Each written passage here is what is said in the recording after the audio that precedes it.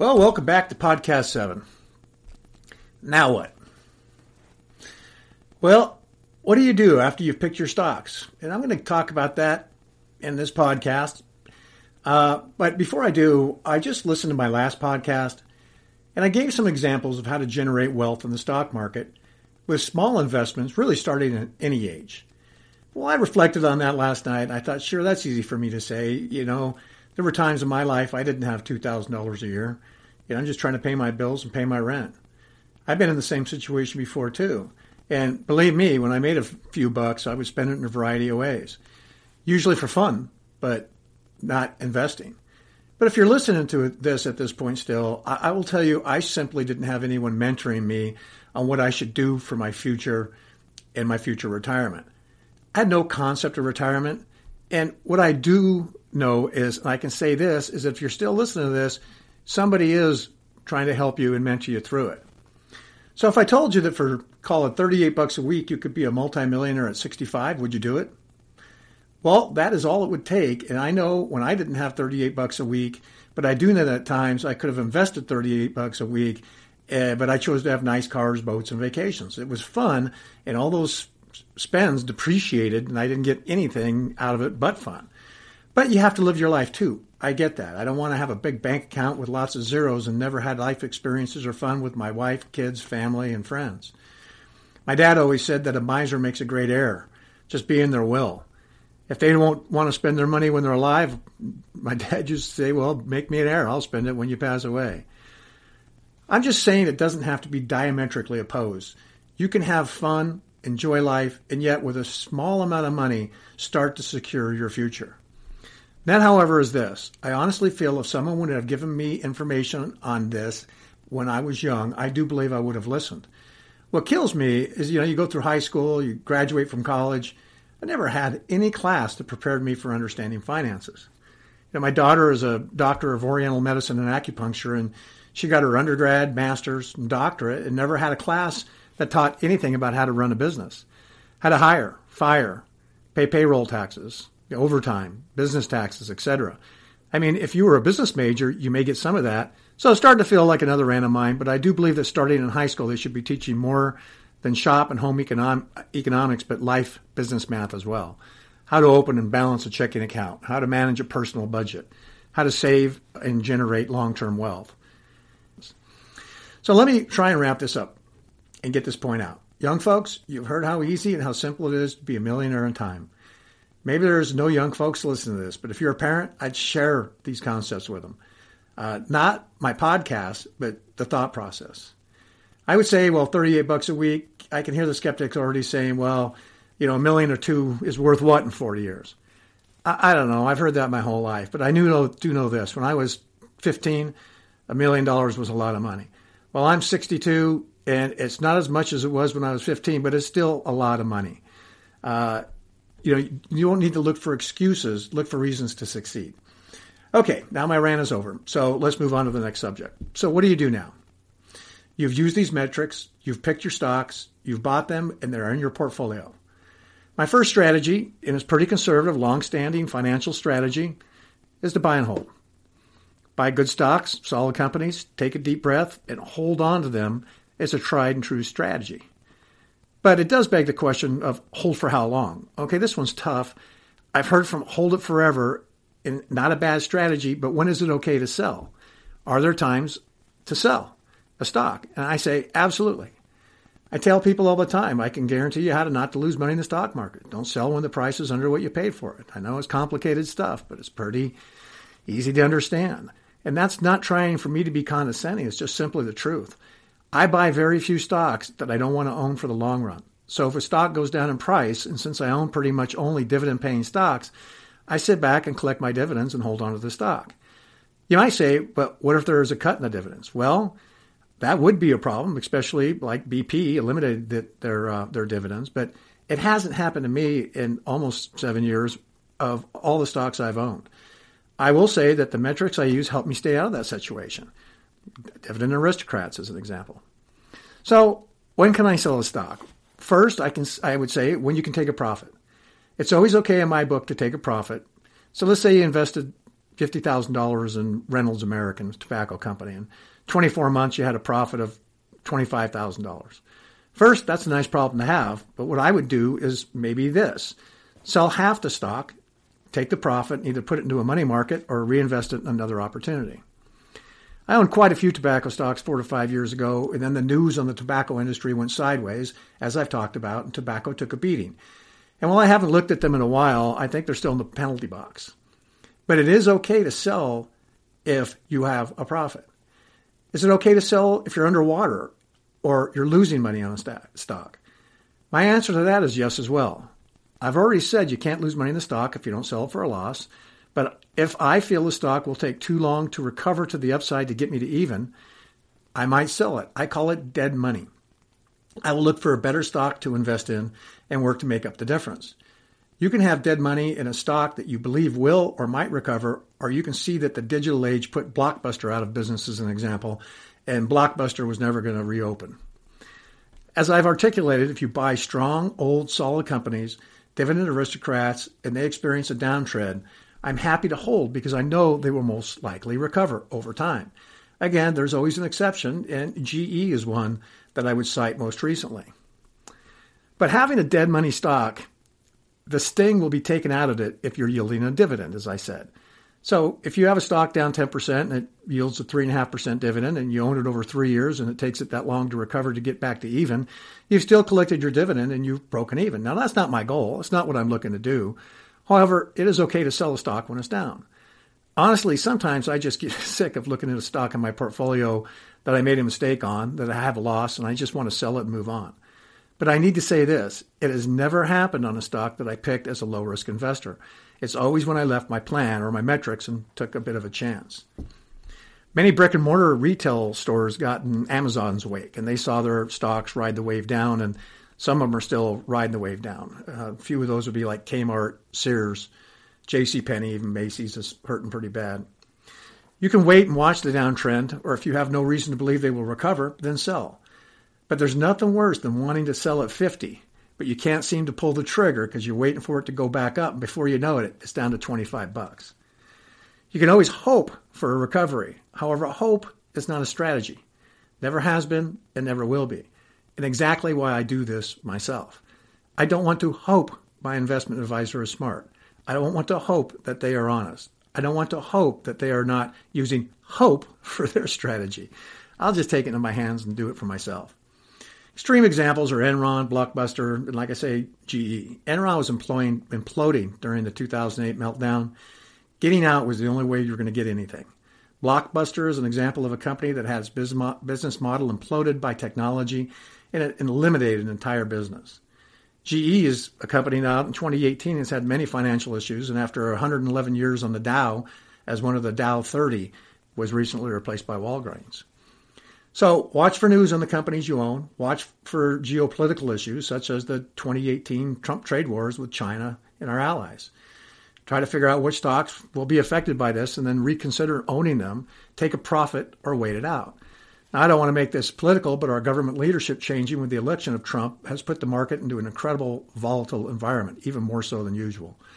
Things looked okay for a bit with the tax cuts that fueled the market for a bit, but when the trade war was started with China, it caused greater volatility. In volatile times like this, and since the market is even more difficult to study at this time, I just pull the covers over my head and I'm waiting for the next election cycle, honestly. I used to probably trade 10 to 20 times a month, and since Trump has been elected, I've probably only traded 3 to 5 times in over 2 years. Why? Because even in a complicated, dynamic environment that is called the stock market, this is just nuts. This is insane, and the market is wildly fluctuating from each tweet from Trump. Honestly, I can't believe the SEC, that's the Securities and Exchange Commission, isn't involved in investigating this, but don't get me started on them. They're the ones who were warned about Bernie Madoff, but look the other way. You want a good, frustrating read on corruption, greed, white-collar theft, go to Wikipedia and Google Bernie. Billions and billions of dollars stolen from investors over decades. The 2008 investment crisis that was hours from putting our country into the biblical financial issues, and very few or spending any time in prison, just like the 1980s savings and loan debacle led by Ronnie Reagan. Now, nobody goes to jail. They fleece, pillage without repercussions. Who pays? Yeah, the taxpayer. One of the trades I made was Boeing this year. I've already discussed that in detail, but it was a key trade for me, and I kind of want to explain it. After the airline crashes, Boeing was at close to an all-time high, around $4.50 a share. I could have just held the stock, and this was not a panic sell of mine. It was very strategic. A panic sell is when the market has a severe downtrend and all stocks go down because the panic has taken over. Not to get too specific, however, but most of it is caused by AI, or artificial intelligence, and the logarithms that are set up to sell at a specific point. After it hits that, Katie bar the door, things are going south. Now, why do I say Boeing was not a panic sell? Because Boeing was doing just fine, and they were unseen circumstances that caused them to take a dive. When the first plane crashed and all information looked like Boeing was going to take the blame, I thought, well, we better keep an eye on this. But then when the other Boeing plane crashed, I said, oh no, this could be a big deal for them financially. You thought I might have sold them, but I still didn't. But when they grounded the 737 MAX, I sold. Just my common sense told me that this is going to be a problem longer than I anticipated, so it's time to sell. I did, and I still do watch and study Boeing because I may buy it again soon. It is a stock well under its 52-week high, but I am not convinced that it will be fixed quickly. It could be 5-10 years down the road before this thing all gets waded through. Not one I'm going to simply wait and watch. For 10 years anyway. I'm too old to wait for that kind of recovery, so I sold and moved on. Remember, there are thousands of stocks to buy, and I have not married any of them. Now, what would have happened if I didn't sell Boeing and held a strong buy and hold strategy? As we said, we can't see in the future, but I can speculate. My speculation was that if Boeing was in your portfolio and you held it for the next 30 years, this may very well be a blip on the radar. So still, a buy and hold strategy could pay out. You probably would look back and say, man, I could have made more money on Boeing if I would have bought it and sold it a couple times. Also, if you owned mutual funds, you probably wouldn't even know if you owned Boeing or not. I had an argument with a friend once who chastised me for owning tobacco stocks, and I asked him if his pension was invested in tobacco stocks. He didn't know, of course, but he still collected his pension. He felt he could chastise me for my personal investments. He didn't even know if he had it or if it was in his portfolio. Now, just trying to be honest, he had CalPERS, which is the California pension fund, and I found out CalPERS does not invest or buy tobacco stocks because of social consciousness. So, interesting enough, I think they should have, and I'm disappointed that they didn't, but he was right. Now, we've discussed the buy and hold strategy, and if you pick right stocks, those become a good long-term investment and a good solid dividend aristocrat. This is a tried and true strategy for those that don't want to follow and study the market. They simply want to collect the dividends, look at their portfolio a couple times a year. This is a great strategy. I prefer a buy and study strategy, which requires me to spend a little bit more time. I watch stocks over time and I determine my exit point. One of the things I'm a firm believer in is manage the outcome.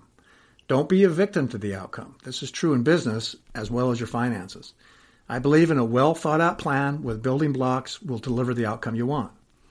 It's always good to have a goal, but if you don't have a plan to reach that goal, then I say your goal is fantasy. I used to say that to my kids all the time. I remember my daughter coming up to me with a goal and no plan. I said, Jennifer, this is not good.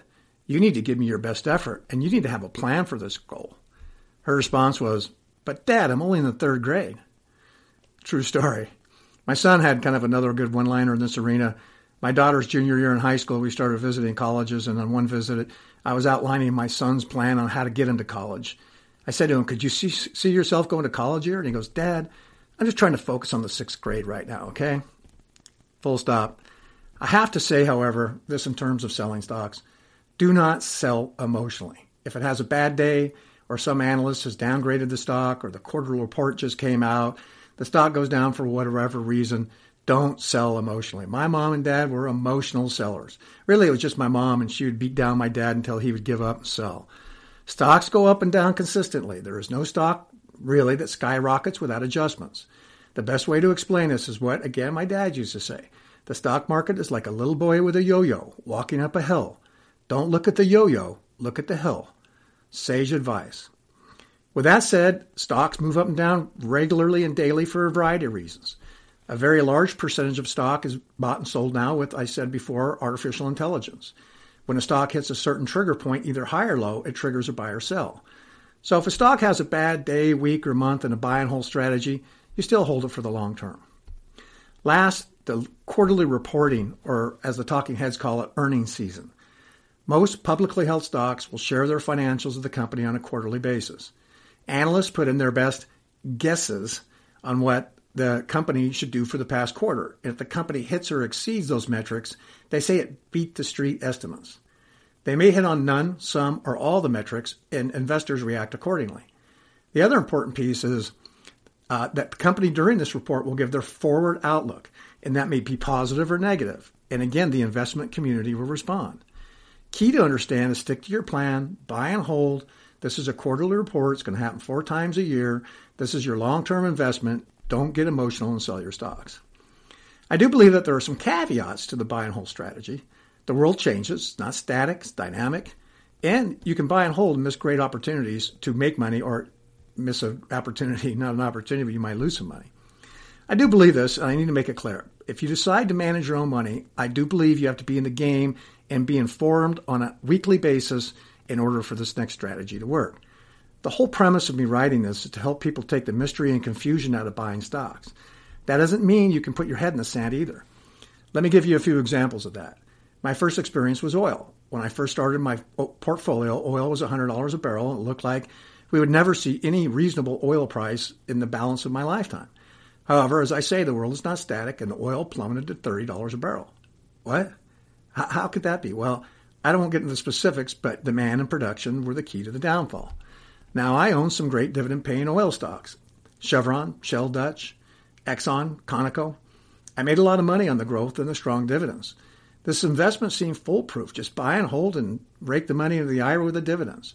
But wait, oil crashed, and if I wasn't paying attention and was still in the buy and hold strategy where I didn't look at it that often, I would not have only lost the profit I'd made, I would lose some of the dividends because those companies, some of them lowered their dividends. There was a time to sell, and I did. We'll be back after a quick break. Paul Murphy here. I don't know who you are, and I don't know what you want. If you're looking to pay for ad costs, I can tell you that I don't have money for ads. But what I do have are a particular set of skills that make my 100% free ad strategies a complete nightmare for ad platforms. If you follow my show now, that's going to be the end of it. I will not look for you. I will not pursue you. But if you don't, I will look for you and I will help you reduce your ad spend by over 95%. Follow the Traffic Tube Secrets podcast now with me, Paul Murphy, to find out more. My next example of this is the tobacco stocks I've mentioned that I've owned. Now, when I retired, I bought some of these tobacco stocks. They fit into my metrics very nicely, nice dividends, low beta. I ended up owning about 5 of them, and while they were acquiring each other and consolidating, I continued to own them. At one time, I had about 20% of my portfolio in tobacco stocks, and I had one stock that soared over 100% in 3 years. It was really a cash cow for me. So what happened? In July of 2017, the FDA said they were going to require tobacco companies to lower the nicotine in their products so they were no longer as addictive. Tobacco stocks plummeted. I felt that this was not going to go away, so I didn't panic, but I sold to protect my profits. I was not going to watch my profits go away while the stocks fell. I sold all my tobacco stocks and took all the profits. Now, if I knew that the FDA was going to announce that day the information, I would have sold the day before, but I'm not Nostradamus and I didn't know. Cost you some money, but I still made good money on my investments. The reason for telling these stories is because a buy and hold coupled with a hold and don't pay attention strategy is not a plan I personally like. You have to be in the game and pay a little bit of attention. You have to be in the game, you have to pay attention, as I just said. But will my financial planner do the same, and how do I know? Again, why I manage my own money? Because I trust myself and I know I will pay attention. When do I make the decision on when to pull the trigger on a buy and hold stock? This is called the entry point. and it's an arena that has as many opinions as there are entry points into a stock. I will share some of the thoughts and tell you I've used all of them, so I'm not sure you can say for the entry point that there is a tried and true methodology that I personally would prescribe to. Honestly, they've all worked for me at one point or another. In a perfect world, you would find a stock that is at its 52-week low and has a low PE compared to the market and its peers, pays a dividend, and is just about to break out in price. When you find that, call me immediately. I'll give you my phone number. You'll hear, don't buy a stock at a 52-week high. I say, if it's at its 52-week high and continues to climb, I'm going to miss out on that growth. Just because a stock is at its 52-week high doesn't mean that it won't go to its 52-week low, or doesn't mean that it won't go well past the 52-week high. What the analysts do then is they change their estimates to match more of what's going on. Amazon is the most recent example of that for me. I bought some of its stock at a 52-week high of $1,000. This goes back a few years, obviously. I bought more at about $1,300 at another 52-week high. And I bought more at $1,500.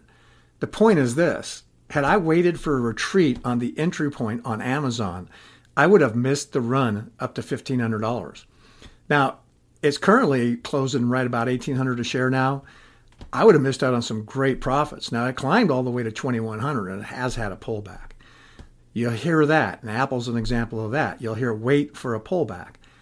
I say, but what if it doesn't happen and you just watch it climb? Apple at one point sold for $7 a share.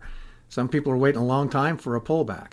I've owned Apple at under $100 a share. I've owned Apple at $150 post the 7-to-1 split in 2015. But I've made money on Apple every time I've owned it, and I haven't worried about an entry point. I'm not as concerned about the entry point as I am the exit point and putting the profit in the bank. You'll hear, don't buy a stock that has an overvalued PE. Not bad advice, but Amazon's an example of a very high PE. As I've said in previous podcasts, the rules somehow don't apply for some stocks. Now, to be fair, this is about entry point on a buy and hold strategy, and Amazon doesn't really fit that criteria for me. I use them as a growth stock. You'll also hear, buy some today, and on a pullback, buy some a couple days later, on another pullback, so on and so forth. I don't get involved in a stock I think is going to be going down that many times. If I think my stock is going to go down that many times, I'm not going to buy it. With all that said, I do think it's okay to have a wish list of stocks you're looking to buy. Also be willing to put stocks that are not on your radar on that wish list from other people that give you the ideas for that stock after you've investigated them. I bought Costco not long ago because they had a pullback from what I thought was a market overreaction. You may recall when Amazon bought Whole Foods, all the grocery chain stores plummeted that week or month. Some may or may not have had exposure to Amazon's food entry. I just thought Costco would be hurt less than the others. I thought it was a market overreaction, and I bought Costco on sale, as I would call it, about a 10% sale. Then there's a strategy called dollar cost averaging, and I kind of referred to it above when I said when a stock pulls back. This is a tough one because of what I said. I don't like to buy a stock when it's pulling back, but if it goes the other way, I don't like this either. Let me put it this way. Say you own a stock at $100 and you bought it and it goes down. If you believe the company and the company fundamentals and the stock goes down to say $80 a share, you could buy more. Now, if you bought $100 shares at $100 and 100 shares at $80, you just got your average cost down to $90 a share. So on its climb back to $100 a share, instead of just breaking even, you'll be making money at that point. Now, you got to have some guts to do this because when a stock is going down, you got to have pretty good confidence that in that particular stock. So I'm going to wrap this up at this point for this podcast. But just to recap, we talked about entry points. We talked about buy and hold strategy, and my favorite, buy and study strategy. The next session, we're going to talk about a strategy, what I have termed pops and drops. So until then, good luck. God bless.